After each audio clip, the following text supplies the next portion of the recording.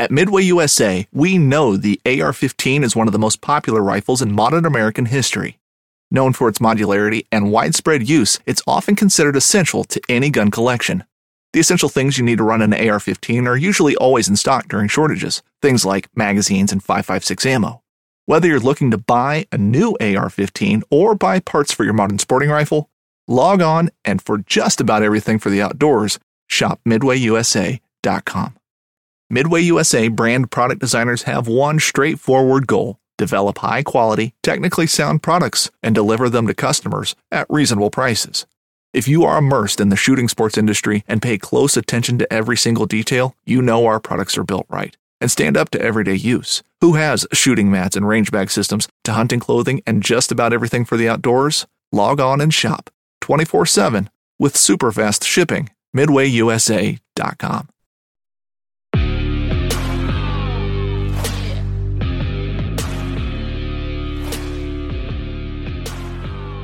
Hey everybody, welcome back to another episode of the Bowhunter Chronicles podcast, brought to you by Tacticam. Tacticam is by far the easiest way to begin filming your hunts. Whether it's the budget-friendly solo or the 4K 5.0, Tacticam has something for everyone. Check them out at Tacticam.com. This year we're also working with Spartan Forge. Spartan Forge is machine learning for the deer woods. Basically, Spartan Forge takes collared deer studies, insurance car deer accident information, social media geolocations, and it couples that with weather, moon phase, and rut activity to tell you when or when not to be in the woods. This currently has an online interface at spartanforge.ai, but the app is currently being built and set to launch late summer. Once the app goes live, you can expect there to be a price increase, but if you use code BOWHUNTER, you can save 25%, and that will stick with you as long as you use the Spartan Forge services. So head on over to spartanforge.ai and get your free 14-day trial. Welcome back, everybody, for another great episode. More tactics. This week, William Ritchie from Bed to Dead is on to talk trail cams. Now, this is only the second podcast that he's been on. I've been trying to get him on for quite some time. And just a great young kid with a great attitude towards hunting, helping out people. And amongst other things, I mean, he is running probably more trail cameras than anyone that we're going to talk to ever. And in doing so, he's learned a lot of things about deer movement, and getting on a lot of deer. So I think it's really helpful. A lot of good information in this one. I know you guys are going to really enjoy it. Shout out to the Patreon group, man, that is growing. The Patreons are going in on that Marco Polo group. A lot of messages. So for everybody that's in there, give me some feedback on how you're liking it. We're talking some elk hunting. We're talking gear setups. Working on our rules and regulations for the Critter Getter contest, kind of to make bow hunting fun again, I guess. It's been said in there that kind of reminds them of like when they were a kid going out and, we're going to shoot some squirrels and grouse and all the things with a bow. So let me know what you guys are thinking about that. No new Patreons yet in August, but that's all right. Patreon isn't for everybody, but it really does help us out, and we do our best to give back to you guys. So what that does is that helps us with new equipment, with upgrading everything that we're doing.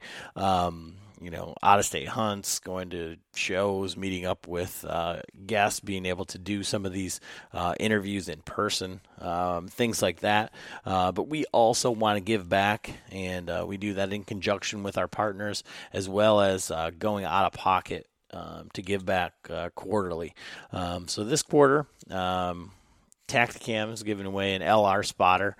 So we've been using that out scouting some deer for my daughter for the youth hunt, and goes right on your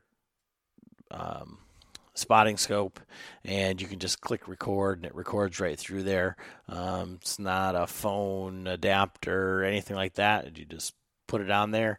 It adapts directly to the spotting scope, and you're recording. You can digitally zoom on that as well. So pretty cool. Really enjoying using that. They're giving away one of those. We are giving away another full saddle hunting package, and this one includes... Now, we did do a review on these, and they have been on a tree, but the impossible to get, hard to find, tethered one sticks. So we were trying to figure out a way to give those away. We're going to give them away in this package. Going to be tethered one sticks, one of the new Latitude Method saddles, so Method or Method XL, depending on which you choose, an EDP platform from Trophy Line, and we'll give away the new Trophy Line ropes with that. They have got some nice pliable 8mm ropes, and with those we are they did listen to us, so they've got just one sewn eye. They don't have a different size for the lineman's belt, and really nice ropes, nice light, much like the tethered ropes, but so we're going to be giving all of that away to somebody. LR spotter to somebody, saddle package to somebody. And then our partners jump in. So we're partnered with Basemap. Basemap, if you're not using a GPS mapping, scouting software, I mean, I use the thing for everything, especially when you're going somewhere that you've never been before and you want to see which house is theirs, what does it look like, how far is it down there, but they've got some awesome features, tons and tons of scouting features in there, tons of layers, and the price is $30 for the entire year. You can use code Chronicles when you go online, save 20%, and it's $24, so it ends up being $2 a month. So if you're not using this and you're hunting any public land, if you're hunting out of state, if you're hunting elk, you need to be using something, and Basemap is a great option for that. And they're giving away one of their year subscriptions along with the hat and shirt swag pack. Spartan Forge, that app is in the beta testing right now.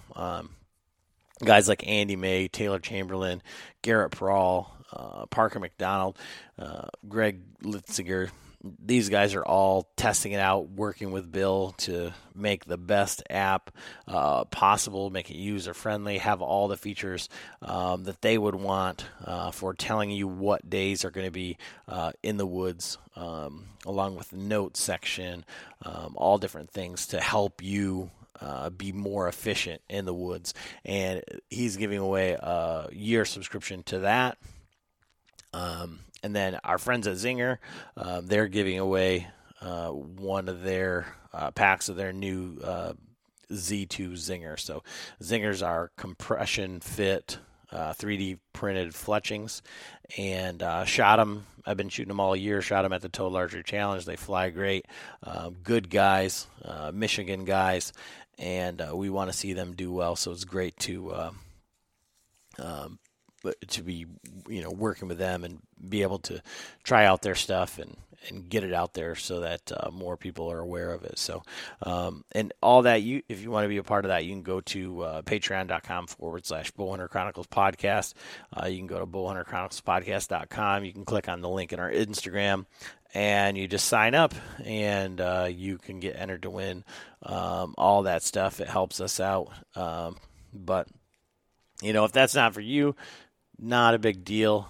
We do have our Marco Polo group, like I said, where we're talking with these guys, interacting every day, basically all day, because literally we have Patreons from Washington State all the way to Rhode Island and Maryland, and lots of states in between. So the time zones get interesting on all of that, but we just try and put out the best information that we can out there to help you, and we really do appreciate everybody that listens. And basically everybody that is listening Thank you for listening. Thank you for listening. Enjoy the episode. All right, everybody. Adam back with another episode of the Bowhunter Chronicles podcast. John is up in the UP doing some, family fun time, but he's staying with his buddy where he hunts up there. So he's going to be out doing some scouting, I guarantee it. But so it's just going to be me tonight, and we have on the line William Ritchie, who, I've been talking back and forth for, I think, a couple of years with him, trying to get him on the podcast, and, it was just, I don't know, and he's, super helpful, wants to help me out. He was telling me, he could put me on some deer, and, he just shares like all these incredible trail cam photos. Like, more bucks than I've ever seen. Like, if you could take like maybe one of his cameras, and it's probably got more bucks on it than I have ever had on all my cameras combined. But you say, how could that be? Well, we'll get into that because he's running an exorbitant amount of trail cam. So how you doing tonight, William? Pretty good. Pretty happy to talk to you. It's been a while, and it's been a while for me to get enough confidence to come on here and speak what I want to speak and hear what people want to hear. So, well, it's just funny because we go back and forth here and there. Like, I follow along with you on social media, and then it's like you shared something like on this podcast, and I was like, you son of a bitch. Like, I've been trying for so long, but well, I had to start somewhere, and those guys, it was kind of like thrown right to my feet, and I just said, screw it, I'll do it and see if I can break that barrier that I kept up for so long, Yeah. And so that one is the Back, and then there's a space Country PA podcast, and I hadn't heard of those guys at all, but they seem to be having a lot of fun over there. Oh yeah, they're definitely a bunch of drinking fools. Let's put it that way, and they have fun. That's really all that matters. So exactly. So for the listeners who may not be familiar with you or haven't seen any of the stuff that you've been sharing, give us a little bit of history of you coming up and hunting, like your hunting history, like where you started as a kid and things. Okay. Well, I was always fascinated with hunting, and I always fished, and I've trapped. I've done it pretty much all almost. And then I started really getting serious about hunting until after I was 18, but I pretty much grew my roots in the UP. Our family had a camp up there. I spent every summer with my grandparents. They lived right there in the UP too. So that's where I spent most of my time when I wasn't at school. And then, I was always fascinated with deer camp. Like, my dad would go away for deer camp, and I always wanted to go. It was just always my thing. I would even go sit out in the woods on opening day, even when I was 7 or 8 years old in my old backyard when we grew up on the farm, and just watch deer. I was just that fascinated about it. So that's really where it started. And then, I killed my first deer when I was 12 with a bow. And then from there, it's never ended. It just turned into a weekday to a weekend thing to a legit obsession. And I just can't get over it now. Besides hunting whitetails, I hunt ducks and geese and pretty much anything that can walk, and you can hunt legally, shoot turkeys every year. So, that's pretty much where it all began. And then I live in southern Michigan. And then I still hunt the UP to this day, still run cameras up there. Just wherever I can find a big deer, really. And so with your growing up like that, did you grow up learning about, deer hunting and tactics and chasing big bucks? Or was it more, I don't know, I guess wholesome, just go out and hunt and have fun? It was more of a family wholesome thing. It was the time that I got to see my grandparents, and my grandpa hunted like everybody did back in the 70s and 80s. Everybody ran a bait pile, and you went out in the woods and you nailed together a tree fort basically to sit in, and you drew the deer to you. And that's how I learned to hunt. But then when I was 15, I killed a really good buck in the UP with a rifle. And then from there on, I started to read magazines, and you can only watch so much TV about it. But I mean, those guys, they all hunt private land and stuff that like I can't even touch anyways, either way.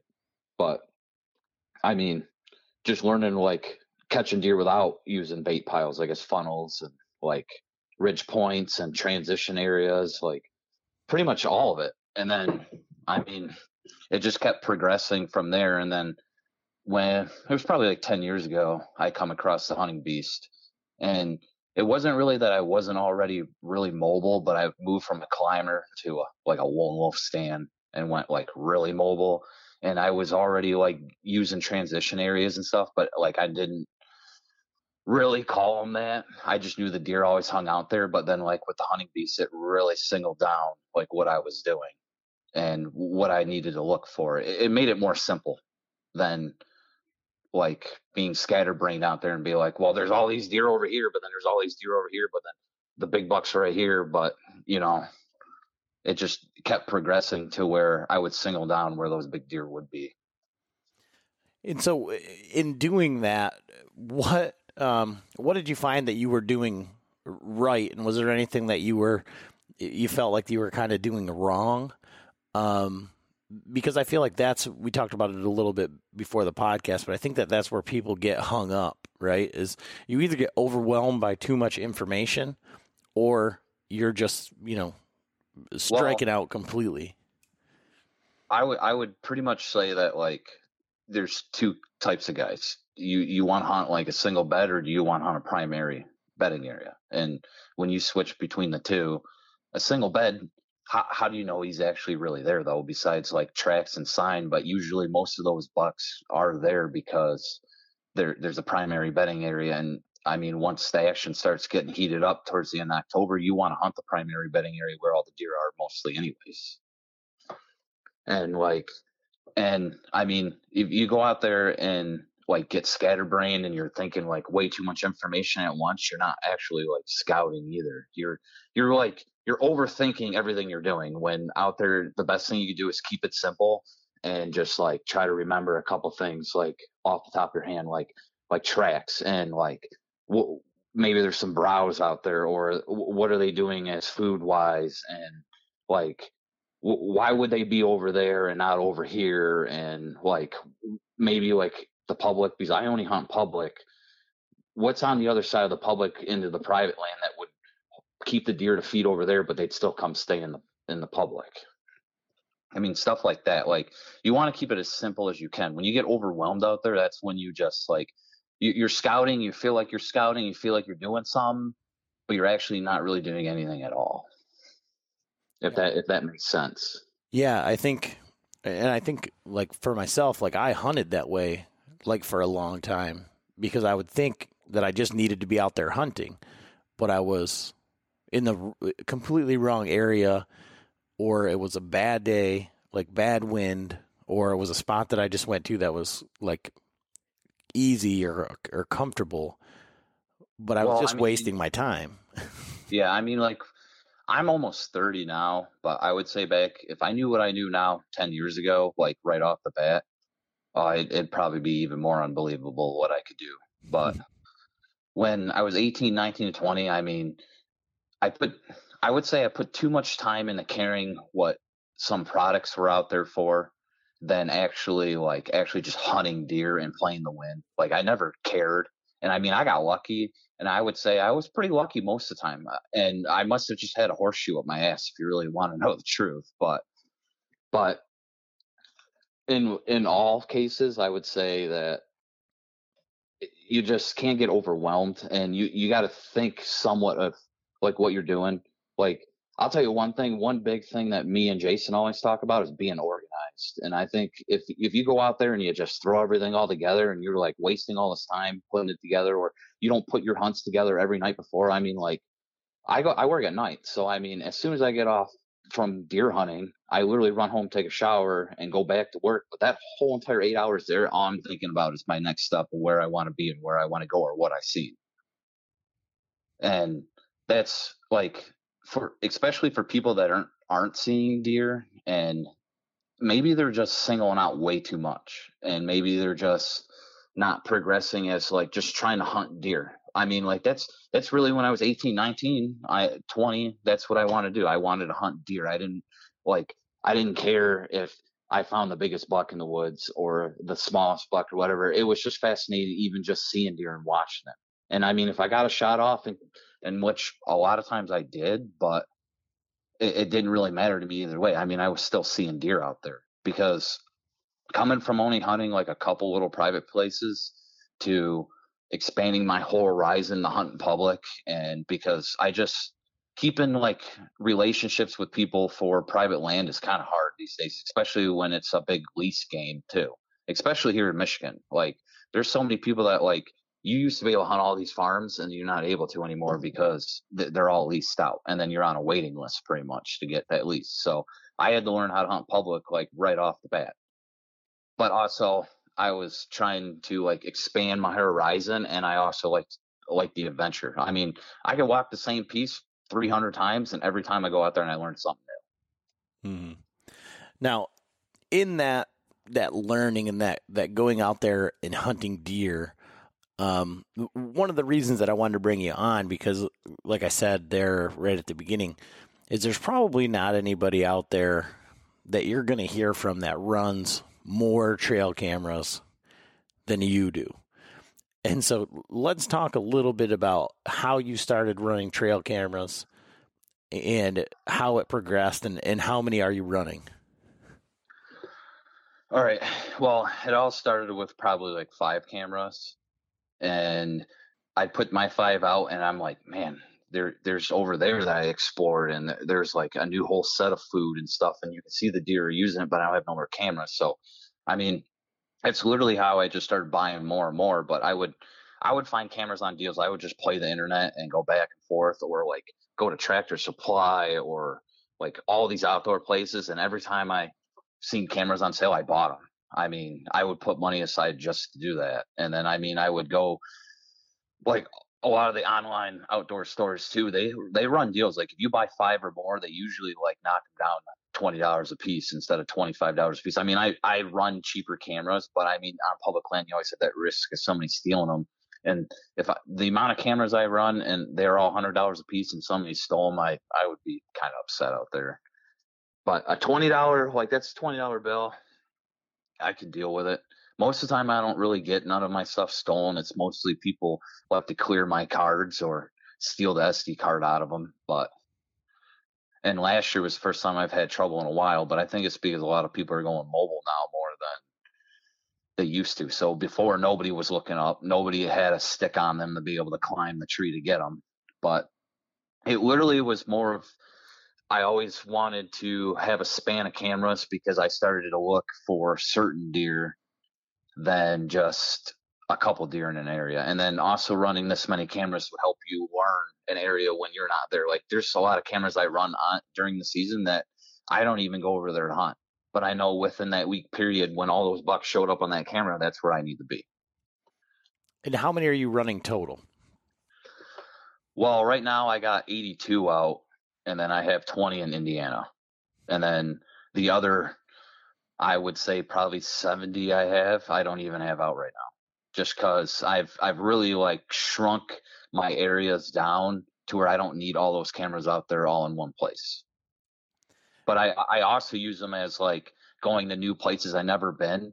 And I mean, if you can break it down on a map online and figure out where the deer are going to be or crossing, then you go there, take cameras with you, even if you know you're not going to be able to hunt it this year, but you never know. And the next year you could have learned so much off that whole 3-week or 3-month season, basically, of running the camera there during the season and pulling them and knowing what's there and what's not. And so when you're setting these cameras, where are you setting them, and kind of like why? Because that's one of the things that like intrigues me is I'm not a very good trail camera guy. I've got 2 out right now, and I own like 3 more. And I have 1 on a community scrape that's active all year long, and then I have 1 like on the edge of a bedding area where I know that there's a buck bedded in there, and I'm getting a couple deer here and there. But other than that, I would run them normally on like like a travel route, just kind of like for inventory. But then I only, deer, yeah, there's a deer trail, a game trail, but they may go meander and feed off over here and walk around it, so you only get a certain amount. So how are you setting up these cameras and why? Because I mean, I got all the faith in the world in you. That, don't get me wrong, but if you have 82 like community scrapes over your areas or whatever, like I need to go where you're at. Like, no, I don't really have that many, but like basically during the summertime, your biggest factor, like, I mean, you want to start like at the start of the year of how I use the cameras all the way down to like summertime, or do you want to just go right into how I plan them all out in the summertime? well, I mean, like I said, I'm not. It's very unlikely I'm going to get to talk to anybody that has a trail camera regiment, anything like this. So, for the entire year would be great. Okay, well, I really like putting out as many cameras as I can in January and February, and the biggest thing between winter and summer is a 4-letter word, and it's food. That's really where it is, where it all is completely. I mean, if you could figure out what those deer are doing to feed, and especially in the winter, and they're all yarded up, I mean, you'll have hundreds of pictures of deer. But a lot of the times, the reason why I run them through January to like basically March when they really drop is one, to know really when those deer have dropped so I could find their sheds, but also two, to see what bucks have made it through the year. Because some of those bucks that I seen over the summer and then they disappeared in the fall, they'll come back to that home range, and they might only been 2 miles from there, and I just never got onto them. But at least I know they're still alive, and I can try to really figure out where they might have went during the season too. But then probably I would say like mid-June, like your biggest factors, I would go drive to your areas, figure out what the farmers have planted, like on the private and the public land, because I mean a lot of the public land I hunt is planted though too. And then from there, like probably early spring, like when you're scouting, it's probably not early spring, but like when everything's starting to bloom, you find all those apple trees too. I love running cameras over apple trees, especially if you get the summer apples, so they stay green and then they just fall off, and then that's it. Those like bucks, for some reason, that's the first place they will go. Like I would say just before they hit like a food source, like a big food source, like a bean field or like winter wheat, like when it's growing, or regular wheat actually when it's still green, when it's first fresh too. They really like that. Because I mean, like, you don't really get the acorns until like almost late August going into September. So I mean, that's not really a factor in your summertime scouting as where you run your cameras. But I mainly run all my cameras close to food sources, especially if I knew or know where the bedding area is. But like probably my all-time 2 favorite places are apple trees, and then like a little patch, like a 1-acre patch of CRP next to a bean field. For some reason, those big bucks love that. And they love the fact that they can go to the beans and go lay in that tall grass. And I have so many pictures of so many big bucks that come and sit down, and there'd be 4 or 5 of them all together too, of just like, wow, just all together in one area in that little 1-acre CRP field. Right. And they'll only be there all night. And then like by 8 o'clock in the morning, they'll go back to their main bedding area where they feel safe. Interesting. So then what happens like after you get through, that the summertime feeding, and we're moving more towards, like, say, this time of the year into hunting season? How does that shift how you're using the cameras?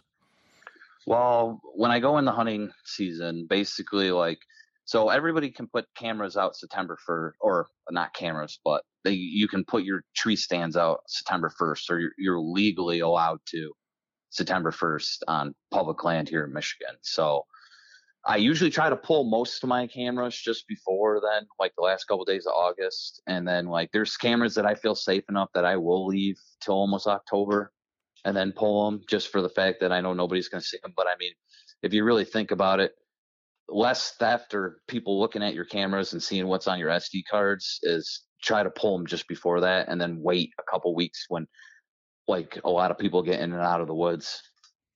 But mainly my fall. I mean, you still drive around and look what the crops are doing, because like starting in October, a lot of those deer will hit acorns and then they'll go hit corn all night and pick corn right off the field. Because there's 2 bucks I shot in early October, and I cut their stomach open and both of them were full of corn, and that cornfield wasn't any closer than a mile away. If that makes sense. Mm-hmm. Yep. But my cameras, I'll mainly run closer to the bedding areas, and most of the time, like by then, you should be able to find scrapes.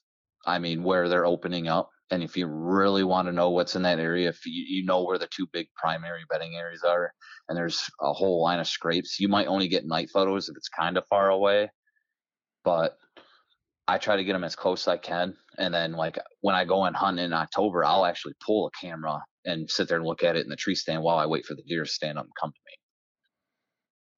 me. Okay, so I guess from that perspective, so you said that you killed some bucks early in October, and that you're pulling a camera on your way in. What is your strategy then? How are you using the information that you're getting? So, well, I mean, like it could be almost anything. Like as the fact that like it could be like every 3 days on a certain wind that buck's in there using that bedding area. Like if it's a buck that you're looking for, because the one buck I shot 2 years ago in the early season, I actually watched him in that bedding area with like 5 other shooters all summer long. So I was okay with shooting any of them. But I want to say like September 17th, I had pictures of him when he turned from velvet to hardhorn. It was earlier than that when he shed his velvet, but he still was using that bedding area, but he was only using it on a west wind. So I shot that deer on October 3rd, and it was on a west wind. And that was the only time that deer would come and use that bedding area. And when it took 3 days in the season for us to get a west wind, I went over there and set up, and I was 50 yards off the road, and that deer was only bedded 45 yards from me. And then he stood up and come right to me, and I shot him at 17 yards. So, but I knew he was there. Just the fact that like, if you can look at wind data and compare it to like the times like in later September after those deer do that shift of like some of the deer will stay in that home range and then some of them won't. But like a lot of people think they all just move away, and most of them don't. They stay within that like mile or 2 mile range. So you still always have a chance, even if it is a really big one or not. It doesn't matter. They don't really go too far. It's only during like, I would say the rut when they're really searching for does, they can end up 10 miles away. And so is there a particular like setup that you prefer like hunting? Because I think you killed your deer last year from the ground, the one you just said there, you were right near the road. Or are you just saying, this is where I need to be regardless? So the deer is going to be here, I need to be here. And if I can't get in a tree, if I'm going to have to be on the ground, if I'm going to be 30 feet up, because those are questions I think that, a lot of guys that are trying to make this transition to start to shoot bigger bucks or try to shoot a specific buck, you end up with, almost like, I don't know, they'll say like, oh, well, it just wasn't right. That deer is unkillable, or, whatever. I wouldn't say every deer is unkillable, but it just matters the fact of knowing what you know of being able to kill that deer. If that like kind of makes sense. Like I would say probably in the last 3 years, I've had a picture of one that I only got nighttime photos of, but I think this year I finally figured out where that deer hides and moves within like that daylight time, I would say, that you would be able to get a shot. And I mean, he's just an absolute slob too. But I've only had nighttime photos, and within like a 3 mile like radius too, which is weird. And you travel during the rut like that, but using the cameras and knowing like what those deer are doing when you're not there helps, but also it could hinder you too, as the fact of you could be too late. But like my biggest factor of using the cameras to really kill a deer in like September, like not September, but in October, but use it in September, is figuring out why they're there during that time period, as of like the wind mostly. So like every time you had like a west or north wind, that's why that deer's bedded there, because he feels security of getting up and not being harmed. And it's adjacent to food. So are you targeting like a specific bed, or are you saying these deer bed here? And yeah, it's not really a specific bed, it's just a specific primary bedding area. So there could be multiple deer in that bedding area. But I mean, most of the time when I'm hunting those multiple like bedding areas like that, I'll have 4 or 5 does stand up first, and then they'll get up. And that night that I shot that buck a couple years ago, I had 4 or 5 does get up, but they come out the backside of the bedding area, and I thought I actually screwed myself over, but I stayed there, and thank God I did, because that one, he got up and come right to me. But he was doing something totally different. And when I went in there, actually, because when I shot him, he ran right back to his bed and almost made it there. And he actually got caught up in this pine tree, but that whole entire side was shredded. I mean, he had everything rubbed out and tore up. And that's what they were doing, is I think they were marking all their sign before they went to the cornfield that was actually across the road, where all those does went to the burnt off beans that were like to the north of me instead. okay. Yeah, I think that's good to hear, because I think Boat Trader is America's largest boating marketplace with over 100,000 boats to choose from. We offer simple, comprehensive solutions for those looking to sell, find, and finance new or used boats. Visit BoatTrader.com to get started. there's so much emphasis put on buck bedding and buck beds and specific, I mean, single beds, if you don't use a camera, but exactly what a buck track looks like, and like if you spend enough time out there and you're after like 1 or 2 certain deer, you can really figure out what their track looks like. It might take you a couple years to really figure something out like that. So like if anybody listens to this as like getting frustrated towards that stuff, I mean, you're not going to be able to spot his track right off the bat, but like the one deer I'm after this year, he's got like 1 foot that's bigger than the left. It's weird. I mean, I don't know why he does, but that's how I know he's there and how his bedding area is, because like I have an actual cell cam back there right now, and he turns around and he'll look at the cell cam and run. So I always only get blurry camera pictures of him. But the only pictures I have of him that are really good is he was with 3 or 4 other deer. So I think he felt more comfortable around them in his bachelor group being by that camera, because I don't know what the cameras make as noise, but like it's just one of those things that just really knowing where the deer want to be as like primary bedding areas, so they all feel comfortable. Because Michigan, we're hunting super pressured deer. All it takes is one dude with a 22 to go squirrel hunt and walk through something and completely destroy it. Mm-hmm. Yeah, I think, but what I was going to say is like, there's so much emphasis put on a single bed, when you watch, a lot of the Dan Infalt stuff, when it's all, points or, on this island, and, a lot of guys can't find that, or, they don't have that where they're at. And I think like with the single bed stuff, that really should only come in the factor is when you put a visual on that deer and you see him the night before and you're just not close enough. But you know that he's there and he's sitting in that single bed. If he's sitting there in that single bed, that next night you move closer and kill that deer. You don't like wait around.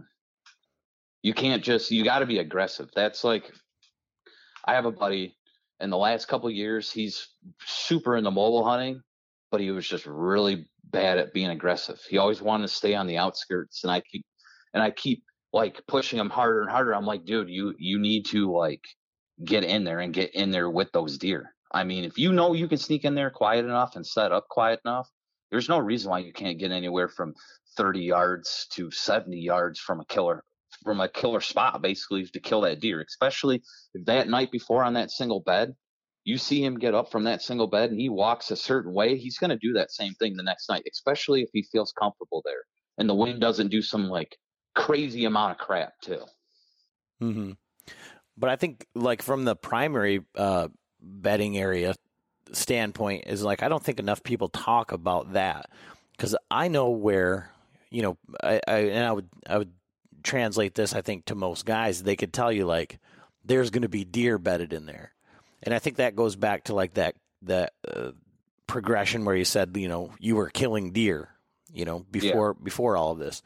And so I think, again, with whether it's gear or, you know, information overload, you know, it can be so much. It can be overwhelming. And you're like, well, I can't find a buck bed, so I'm never going to kill a buck, you know. Which, I mean, technically, I mean, you don't have to have a buck bed to kill a buck. And that's where a lot of people don't, like, what is the word for it? Like, basically think it through. Mm-hmm. You don't have to have a buck bed to kill a buck, because, I mean, there's been so many times I've been out there that I have watched bucks chase does in front of me for hours, and then they bed 60 yards from me and lay down right there. And they're laying down right there just because they're tired, and they feel safe there because they don't know they're actually being watched. But I mean, a deer almost could bed literally anywhere as long as they feel safe there, and they know there's no intrusion. So without like too much information or whatever, I'm interested to know, and I think the listener would be too, you know, so you are only getting nighttime pictures of the big buck that you're chasing. How do you know, and you said you think you got it figured out, like, is that from like backtracking tracks or process of elimination? Put a camera here. Well, if he's not any of those places, but he's moving through them, he's got to be over here. Or how did you come to the conclusion of where he's at now? Well, there's actually two different big bucks I mentioned there, but the one that is only nighttime photos was a lot of backtracking, and really backtracking the deer, like, I would say like tracks, and like, especially knowing the area that I've walked like a lot of it, but I never thought about like this little chunk over here off to the side. And I think that's like where he's hiding at most of the time, because it would make sense of where I would get him on nighttime photos, like closer to dark over in this one spot, and then it'd be 3 a.m. in the other spot. But if you think about it, he just did one giant full circle too. If you like put it out on your computer and blew it all up, and you really looked at it and thought about it, there's only so many places he really could hide besides like going over to private, which there's always that chance of him being over there. But I also feel the need of, after looking at this little chunk that's off to the side, that he's there during that time frame, because of, one, it's safety, it's super thick, and the big buck sign's in there, and you can't just see it from the road. You have to actually walk right in there and like start digging around. But a lot of it's just backtracking of like where I got him on camera over here, and then where I got him over here at a certain time a mile away. And that deer literally every night would work a big mile circle. And I think he just not only chased does, but he was working every like big community scrape he could that night. Because that's where I would get pictures of him, is over these big community scrapes that like 5 or 6 bucks would use it. And I think he was really associating himself as a dominant deer between like 2 or 3 different like social groups of bucks. Because the one big community scrape, it'd be a whole group of bucks, but then him. And then a mile away down the road, same thing. Bunch of different groups of bucks, and then him. And I think it was just because he was a dominant deer. But in that little like section off to the side too, has a lot of doe bedding in it. And I don't think he had to get up during daylight to go chase does, because they all came to him because he was the most mature deer in that area. That's where a lot of people don't look at as the fact that like here, because we have a lot more does than we do bucks, the most mature deer is not going to have to go very far to mate. Okay. So, you know, I have to imagine that you're chasing, you know, multiple deer. You know, we just talked with Jake Bush, and he says, you know, he's looking for world-class whitetails on public in Ohio, and he's got like a top 5 deer. Those are the ones that he's really targeting.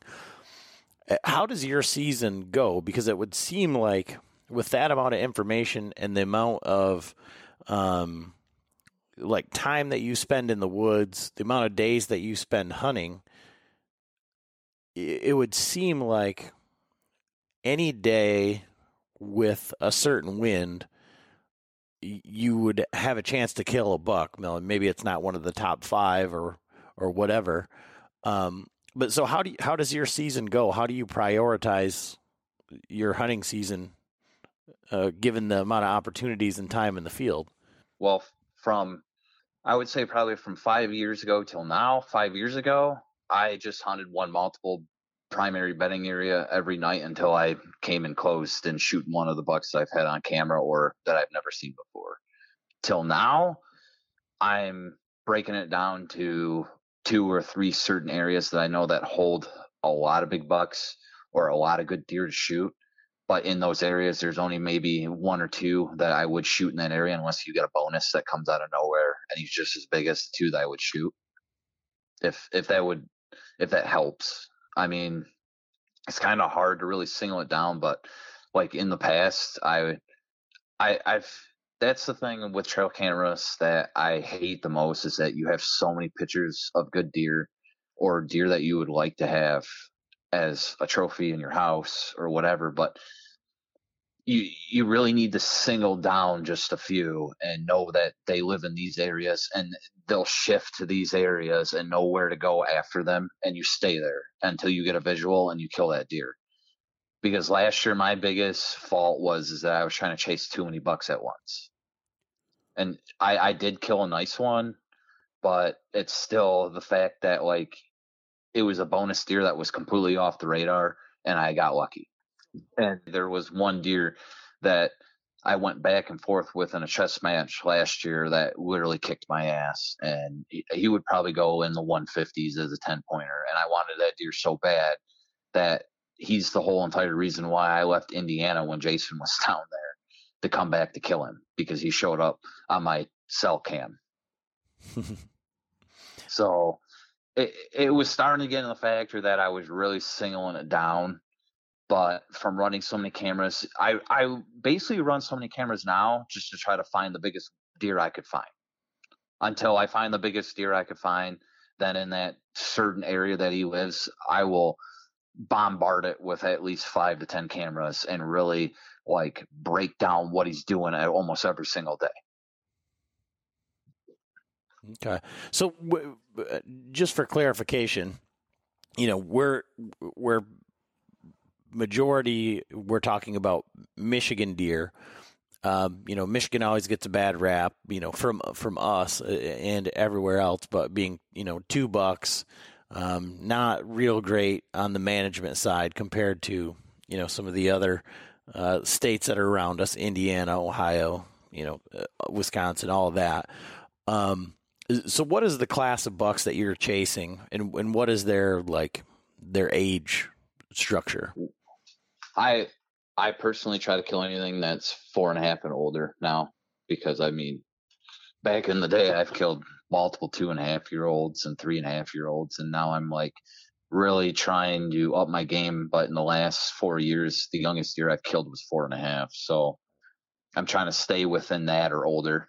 And a mature deer, the only way I think I could kill a young deer now here is that he's pushing at least Pope and Young or bigger. Okay. Which, it doesn't come across all the time. There's actually, I would say from when I was a kid till now, there's probably more deer over 100 inches than a lot of people would give Michigan credit for.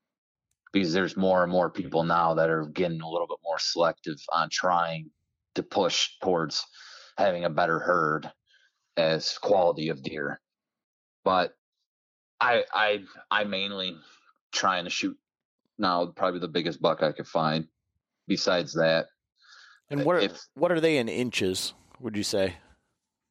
I would say probably anywhere from like 130 to pushing the 180 plus sign. Okay, yeah, you you were telling me about one that got killed last year that you were, it was last year, right? That you were chasing? No, I would say it was probably almost 3 years ago now. And that deer, I filmed him all summer long, had trail cam pictures of him. And I mean, I come close to really figuring out his routine. And even when he shifted in September, he didn't go anywhere, but he was hiding between public and private, and some kids shot him in the youth hunt. And that deer scored, I think, like 187 or some like would change a little bit right there. But he was a monster. Now, when you say that you hate, that's what you hate about the trail cams, is that you are seeing so many bucks. And then you talk about like when you were younger and the hunting being like such a wholesome, like family thing. Like, so for myself, like I didn't grow up chasing big bucks. We never killed any big bucks. You know, that wasn't any part of it.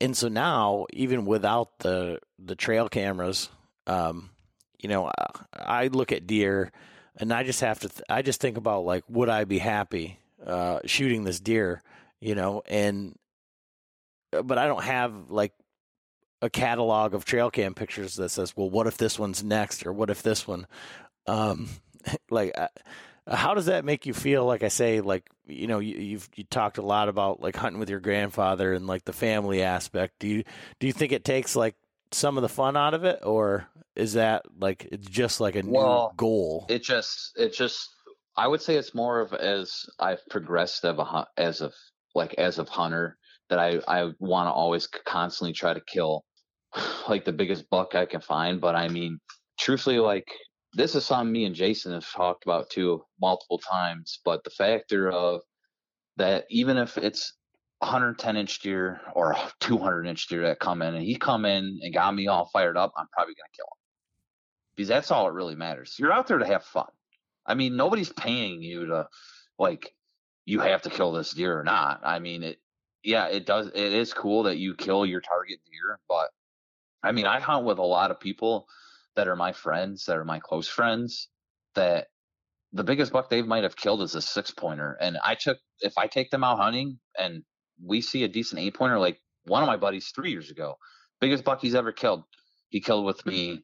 And it just, that's all that matters to me. If it gets you fired up, I mean, he almost threw up in the stand that he got so much adrenaline rush from it. So, I mean, he was shaking. He like told me that he needed to get down, and I'm like, just sit down and take a deep breath.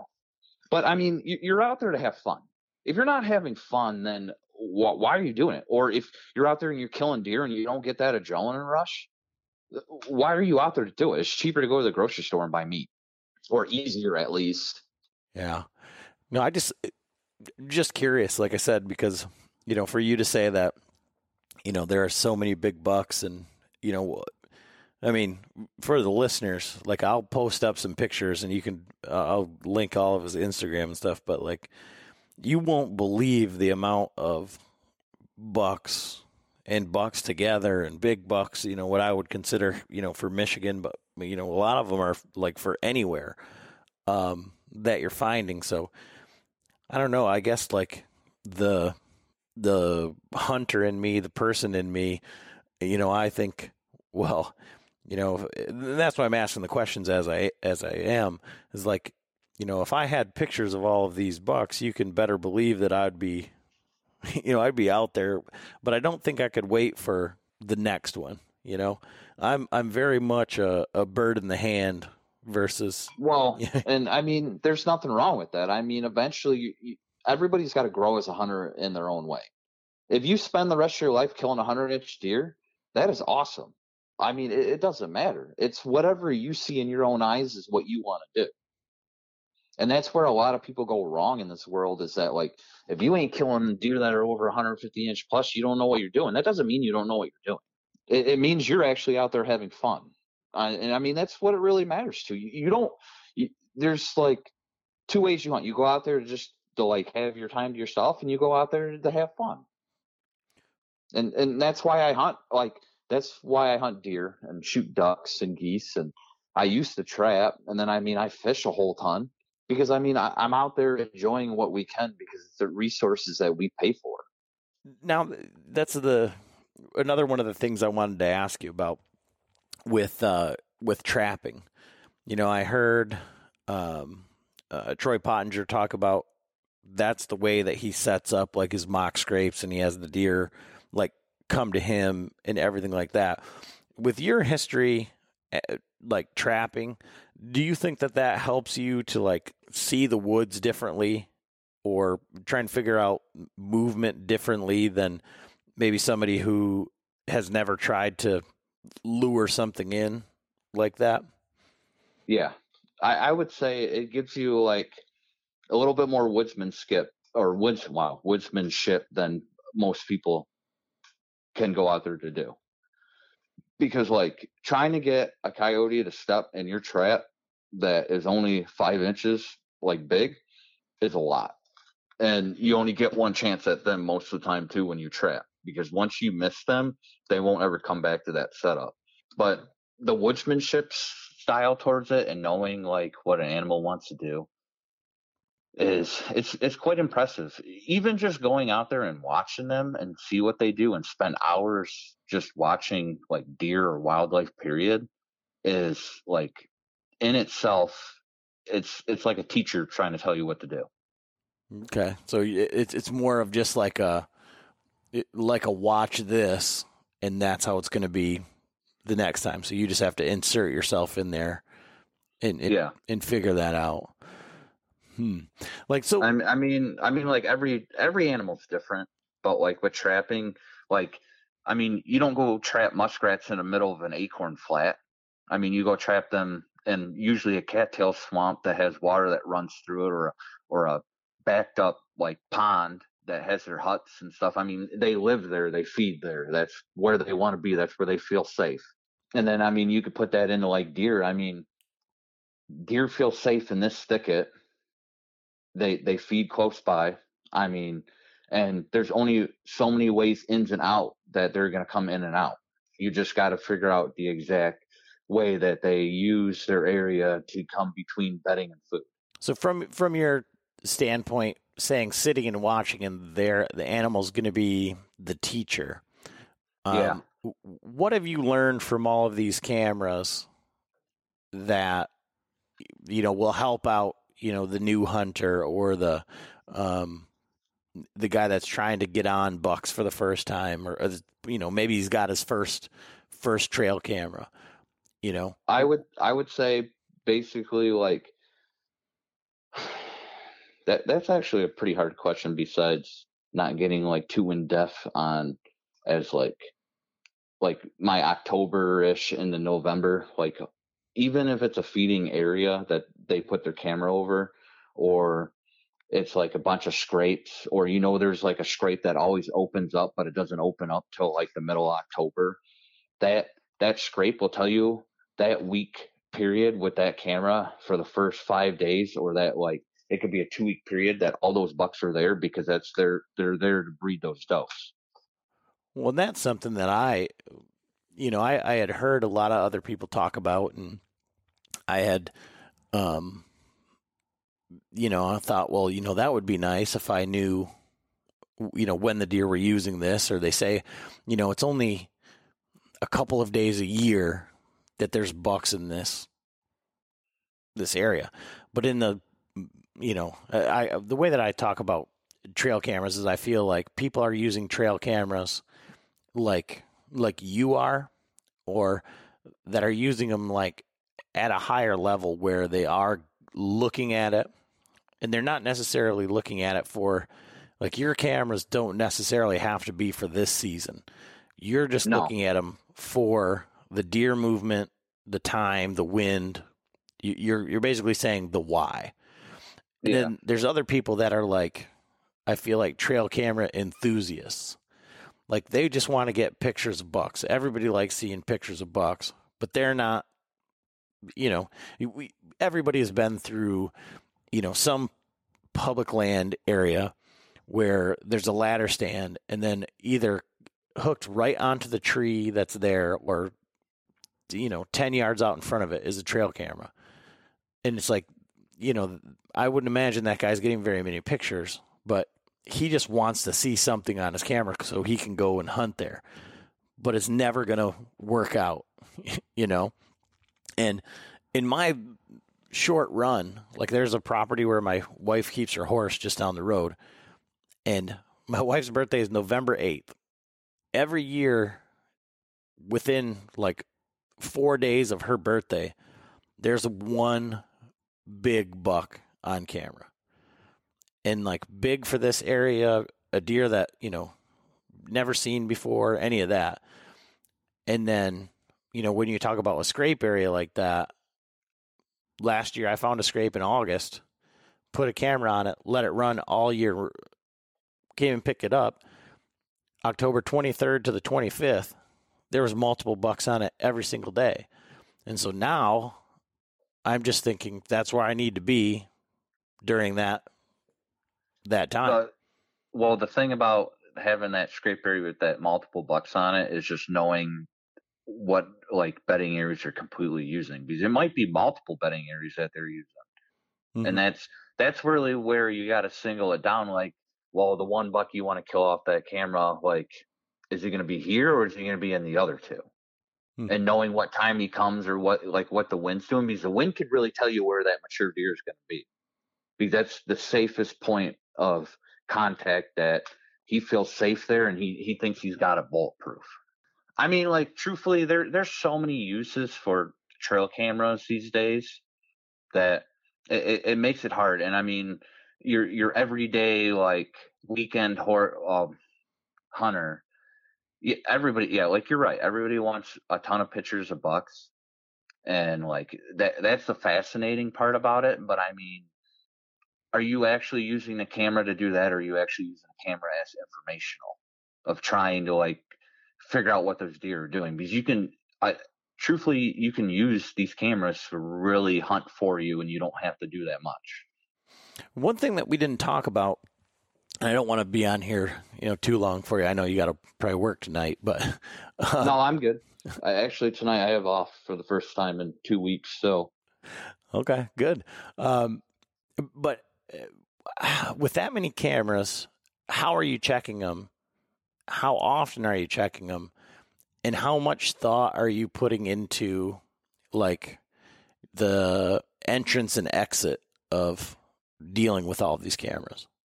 Well, like my summertime cameras, I really don't care too much. Besides, I'll go check them like once every 2 months. And I mean, like you've probably seen on my Instagram, my dog. I take my dog everywhere with me. And I actually use my dog to my advantage because like a lot of the deer, they're so used to people. I mean, they tolerate it, and they tolerate people with dogs because there's actually a lot of beagle hunters in my area. And there's a lot of people that like bird hunt and duck hunt and stuff. I think my dog during the summer, a lot of the times helped me like check the camera and the deer just wave it off like it's nothing. Because I went out there by myself and you could tell on the camera, like those first 5 days, those deer got all weirded out. But when I went out there with my dog, the first 5 days, they didn't even care. It was like, it was nothing. It was just like I was just some nature walker out there walking with his dog. Like they associated the two together. I mean, it's kind of weird to say that, but it's just something that I've noticed. But if I was anybody, I wouldn't go check your camera like every week. That's where you fault out, and you're getting those deer to pattern you, and you won't get them on your camera anymore either. But during the season, it's basically wind based, or I'll go check the camera and hunt it at the same time. And so when you're hunting, I guess what is your setup for your equipment? Are you hunting from a saddle? Are you hunting hybrid? Are you doing hang and hunt presets? Well, I mainly hang and hunt, and then I'll hunt off the ground because there's a lot of areas that it's all marsh and there's no trees to hunt it out of. And if there is a tree, you look like a giant lollipop in the middle of the marsh, and the deer notice that. Mm-hmm. You're just trying to single down, like, they have multiple trails, but there's a certain trail that those bucks will only use most of the time. And that's mostly the downwind side of primary, like, doe bedding areas or deer bedding areas that those bucks will come down, because then they don't have to go into that bedding area to check for a hot doe. They can just come down the downwind side and scent check it and keep moving on. And so when you're hunting from the ground, what are you using for a seat, or are you just standing, kneeling? What do you do? I got one of those little like Meyer fold out chairs, and then I sit down and like I have like because I duck hunt, I got a lot of cattail camo. I'll wear cattail camo so you don't stick out like a sore thumb. I try to match my surroundings, but like when I hunt out of a tree, I'm out there in like Carhartt pants and a flannel or whatever. I mean, pretty much as long as it's not real bright colors, just real dark, solid colors. And have you found that to be, have you been picked off? I mean, do you think that it makes a difference, or do you think that you're just in there in such like a, kind of like a bulletproof setup, like where you're saying, okay, well, I know the deer are here, and I know that there's no way they're going to see me before I can kill them, or what?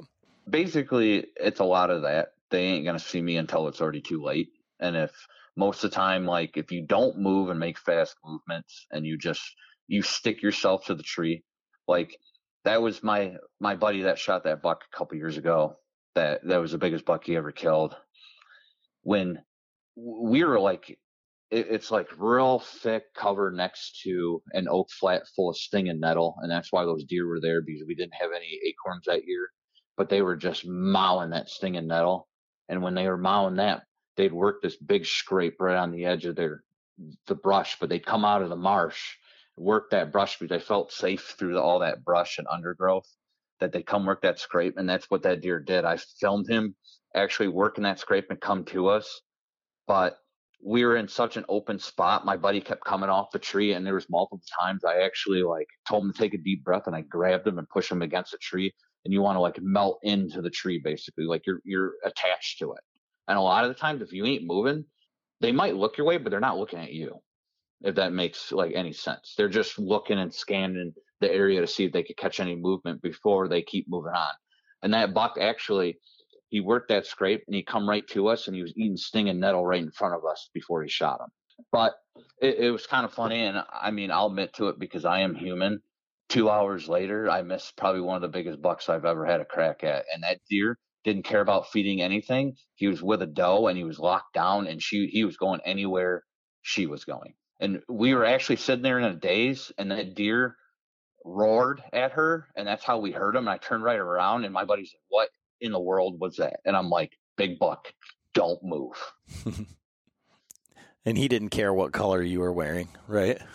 No, it didn't matter at all. I mean, he didn't. I mean, every deer is different though. Like I shot a doe 2 years ago that she was with a button buck fawn, and I think it was her fawn from over the summer. And he come and he was underneath my tree, and he was just doing whatever. He smelled my steps. I mean, he didn't care.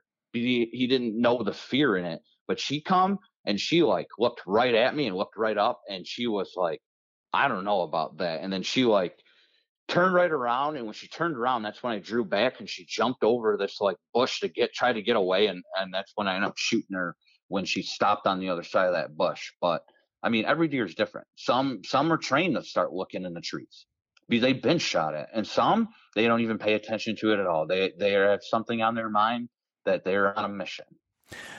So that's crazy, because you think of like the $500 or $600 Sitka jacket and all of this stuff that's being pushed at you.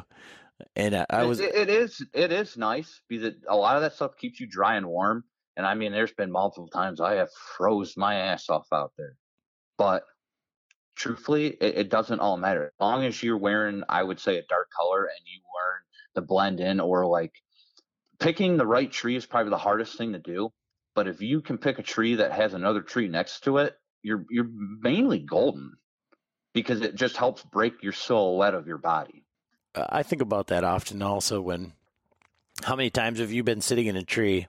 Well, maybe not where you hunt, but I can think of multiple times, and a lot of times like when I'm out of state, but I'll be sitting somewhere and you'll have somebody walk right underneath you or whatever. And like, your fletchings are bright colored, you got stuff hanging there, and they don't even notice. They have no idea, You know? Nope. I've had guys walk right by me, and I've had to whistle at them because they were about to walk into the bedding area where all those deer were supposed to go.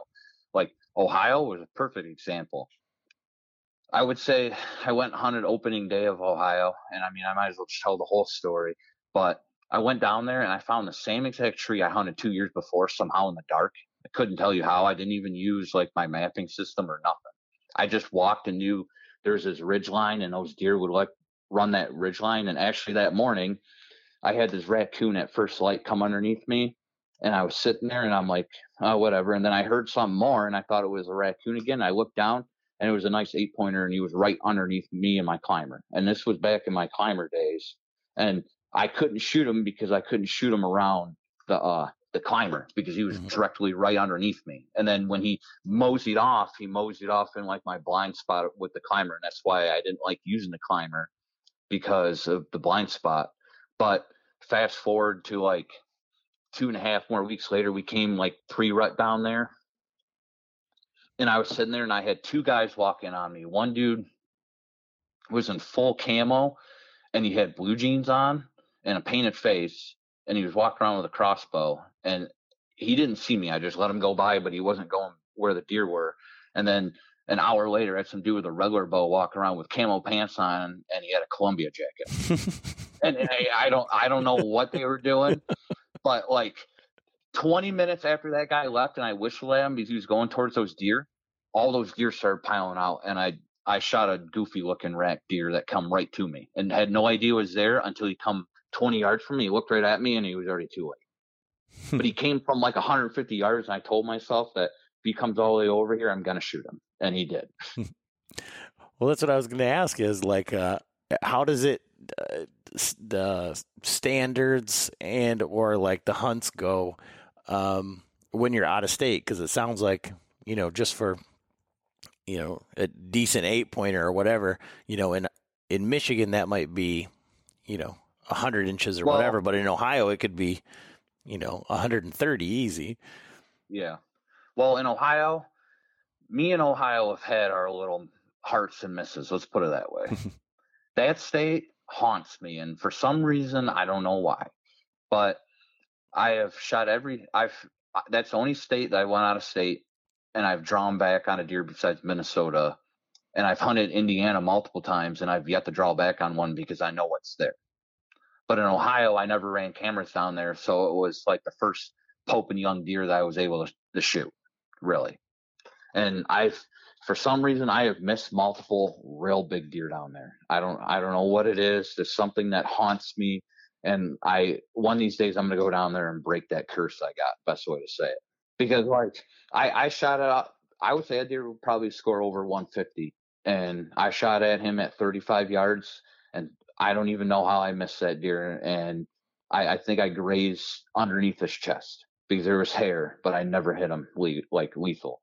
And then not that year, but the year after I went down there, but I went to southern Ohio instead of the northern part where I usually hunt, and I had that deer probably been in like the 140s, and a little buck come up and got him up. I drew back and ranged him from 1/3 out. He was on the second tier elevation in the mountains down there, and I was up above him, and somehow I snuck in there and walked around the mountain, come down over, and I spotted him sitting there in his bed right on the edge of the mountain. It was like the coolest thing I've ever seen. And I watched him for a while, and that little buck got him up. When he got him up, I ranged him, and he was like 39 or 40 yards away. And I don't try to shoot anything under 40. That's what I'm really comfortable with. And I mean, shoot over 40, I should say. And I drew back, and I shot, and I thought I actually smoked that deer. And what there was a dead log that was straight up and down, that was any bigger than a baseball bat, that blended into how dark his coat was. And that's what I shot instead of him. You want to talk about being pissed? I couldn't believe it. And I thought I smoked that deer because he like ran off like I hit him, and I got all excited, and I went down there, and I'm like, you gotta be fucking kidding me. Man, that's how it goes sometimes, but that's the worst, like out of state. And just think of how cool like everything was up until that point, Well, the cool part is that me and Jason were in camp together, and he would have been just as excited as I was if I would have killed that deer. and it would have just been a thrill. And I never hunted the mountains down there, and he did it I think once or twice before me. And I found out more of the deer were staying away from the hardwood ridges where everybody would come down hunt during the rut, and we're more in the brush country down there. And that's what I figured out. But then after that, I never been back. I just cut my losses for a while. And that's why I've been hunting Indiana, because it's so close for me to drive down. I could drive down there like a lot of people come out my way from the city. Is the same amount of time. Yeah. But down in Indiana, I've had chances to kill Pope and young deer. But from what I've seen and what I've had on camera down there and what I've filmed over the summer, I shouldn't kill anything less than 140 down there. That's cool. And I mean, you've seen the deer that Jason killed last year, and they're there. And that's what's great about it. Yeah, my buddy, he just come up with one last year that was it was just under 170. Yeah. And I mean, Indiana's a pretty sleeper state. It's starting to get more and more popular now, but the big deer are there. I mean, I hate to really say that, and I hope it don't hurt me, but they're there. Now, you said you moved from a climber to, like you said, a lone wolf. Is that what you're still hunting with? Is like a lone wolf? Yes, I'm still hunting with I'm hunting with the custom gear stuff now. Okay. And what sticks are you using? The lone wolf mini sticks with the 8ers. Okay. So not the double steps. You still just run the singles. Just the singles. I like how they stack better on the stand. And I could be a lot more organized with them that way, because I mean, I'm taking my camera stuff out there with me now. And I mean, in the last 5 years, I've really got into filming a lot more. I enjoy going and looking back, especially during the summer. I really like looking at all the bucks I film. And I mean, I'll stop in the middle of the road and pull right over. I don't care if there's traffic or people, and film a big buck that's on public, because I don't film anything that I can't hunt. That's the best way to say it. I really enjoy it. I was going back through and looking at the stuff from last year, trying to put something together. And I was like, man, in the moment you think even not like bucks or whatever, but I just think I had some does or this spike or this, whatever. But then as I'm going through, looking through all these files, it's like, man, we saw a lot of deer last year. And I mean, that's, I think just even seeing deer, coming for somebody, for a new hunter, just seeing deer is just confidence right there. Even if you didn't get a shot at them, just even seeing them and watching where they're coming, watch where they come from. Watch what they're doing, even if it is a spike, because it could be a spike and then you move over there the next night and a big 8-pointer come right out and you get a shot at them. I can tell you that through doing this podcast, obviously I get to talk to, tons of great hunters, guys that do things way differently than I've ever been taught, than I've ever seen, that I've even started to think of. And that for me has been building that confidence. Last year, I almost tagged out last year. I was at full draw on a really nice buck. And, but that was 3 days in the making, because I just kept moving closer and closer to where I saw the deer, and then finally I made the correct decision to be, where I thought it needed to be, And I mean, that's because you got aggressive, and that's where I know a lot of new hunters, a lot of new mobile hunters too, they're too scared to get aggressive. So what if you fail? If you fail, you learn something. And I mean, I failed more times than you can ever believe. Last year, I was after a really big 8-pointer, and that deer would probably score in the 130s here in Michigan. And I actually kicked him out of his bed because I finally figured out where they were all coming from completely. I bumped him. He got up, did one big circle around me, and I actually almost got a shot at him at 45 yards. I was going back and forth in my head, do I do it or do I not? And he's already on pins and needles, so I just passed him. Then he worked a scrape right in front of me and crossed the road, and somebody smoked him with a car right in front of me. Oh, my God. But I learned something that I knew that's where those deer are going to be, and they're going to do that every single year now. Because on that camera that was adjacent to there, I had 5 shooters in a week span right there, and I couldn't figure out which way they were coming from, and it's starting to aggravate me. a lot because knowing the area, and I'm like, there's no way that all 5 of those shooters are sitting in that one bedding area and I'm not seeing a one. But I'd see 15 does every single night. Yeah, I think like you said, like just seeing deer, but you know, and you said about being aggressive. Like, I think that those are the two, like, Achilles heels, like, of a lot of hunters. Is like, maybe it's not even that they don't know that they want to be aggressive or that they're not being aggressive. Yeah. But it's just like getting the trail cam pictures that people want to see deer. And I can tell you this, like, you know, more than likely the way that you grew up hunting with the UP style bait pile hunting was the same as I did. And so if those deer walked by and they didn't come to the bait, then you never see them. Or you could see them. I mean, we used to sit and look through the cedar swamps and you'd see like the silhouettes go by, but they never came over to us. But we had our spots, we had our shacks, we had our area that we just went to. Same here too. And then you sat in that area, and I mean, the area I hunted in the UP when I was younger, I didn't see very many deer, but when I did, it was always a good one, and I always got a shot. And most of the time, I say 3 out of the 5, they were with a doe, and that's what killed them. And she wanted to come eat, and that was before I knew what I was doing really at all. And I wouldn't say I even knew what I was doing now. I'm just putting myself and using what's in between my ears to know where the deer are going to want to be. But what I'm saying is, when I would see those silhouettes and those deer out there and they walked by, I never thought to move over there. Yeah. Because this was my spot and this was my bait. So maybe the ones behind will want to come and eat, you know? Yeah. And so I think that seeing deer, you think, well, you hope that they come over to you, you know, oh, well, maybe the next ones will come by. Like when you talk about Ohio, like, you know, granted, I killed a good one in Ohio, but the year prior to that, I had 5 bucks jump this creek 50 yards in front of me at about a half-hour interval.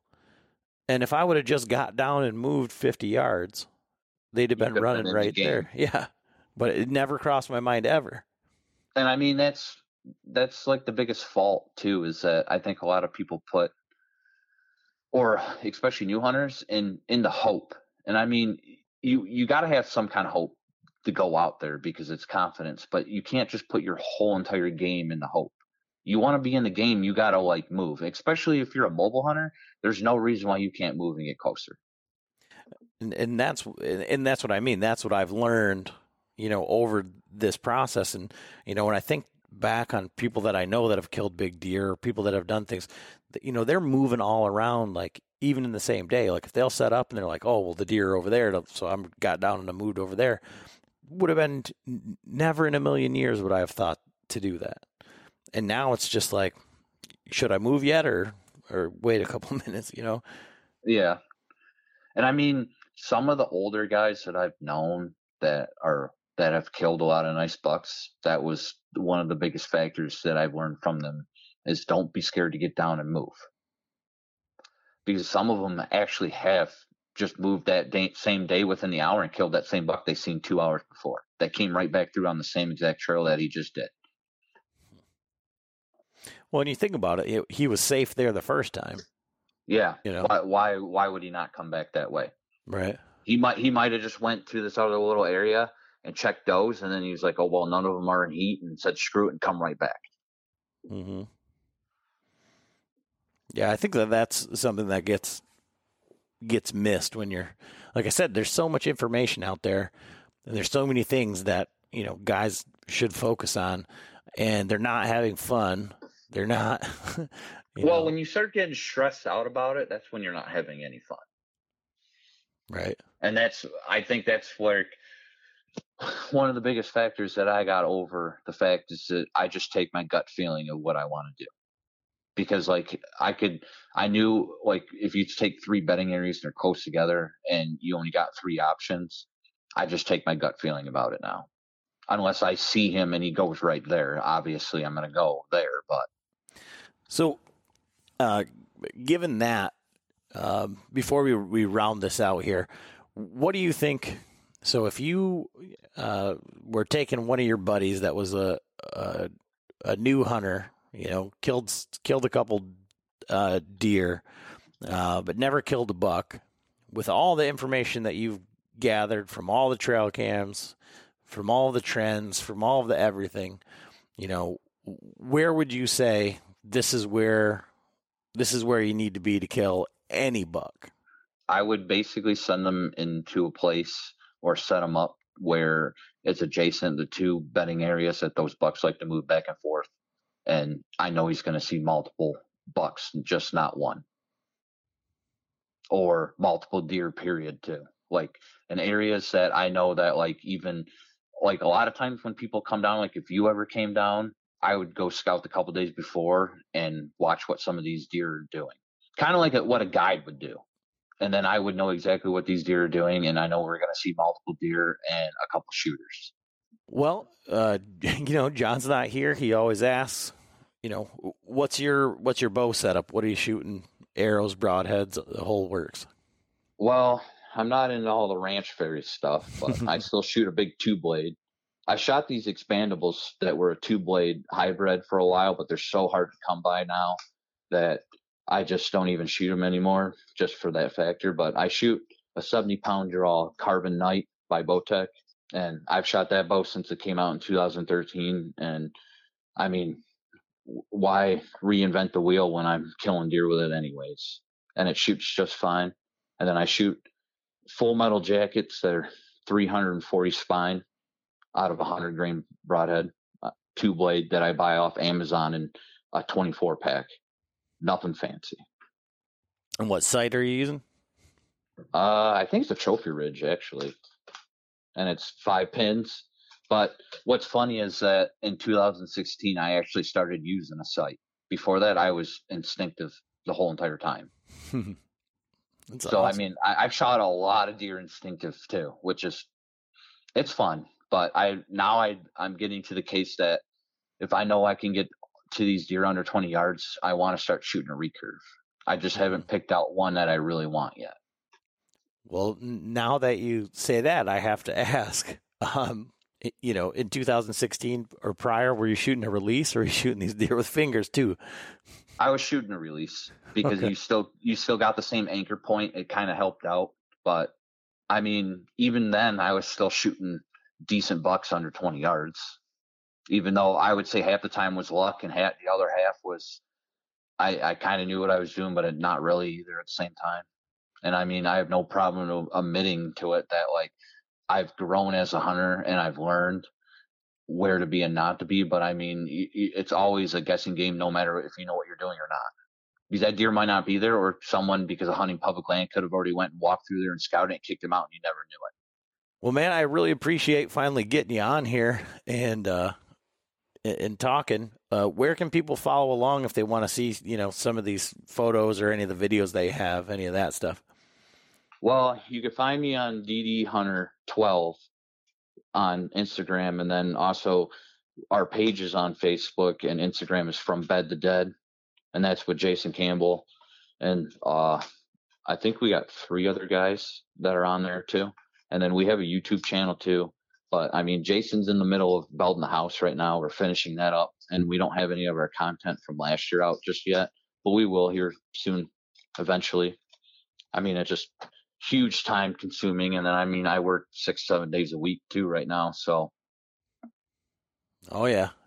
We know all about that, trying to get content and videos and all that stuff out there. It's just so overwhelming sometimes. And I mean, Jason's super busy. And then, I mean, he's being pulled in 15 different directions because he's always getting people contacting him too. And then, I mean, I have people talk to me all the time. And I mean, thankfully that I work nights and I can hunt every day during the season. And that's why I've learned so much over the years. But besides that, I mean, we're always busy. I mean, I work for Pepsi, so I mean, everybody wants pop and water, so. Right. Well, man, I really appreciate it, and just hold on the line here, but I think that's all we got for the evening, so thanks. Yeah.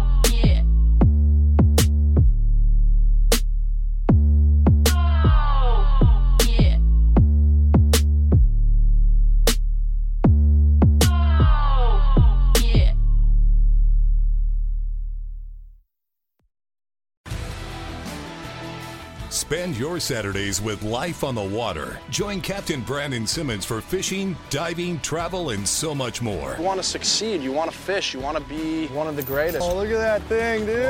Wow. Oh. Let's see what kind of trouble we can get into today. Don't miss Life on the Water every Saturday night from 7 to 9 p.m. Eastern on Waypoint TV. The destination for outdoor entertainment.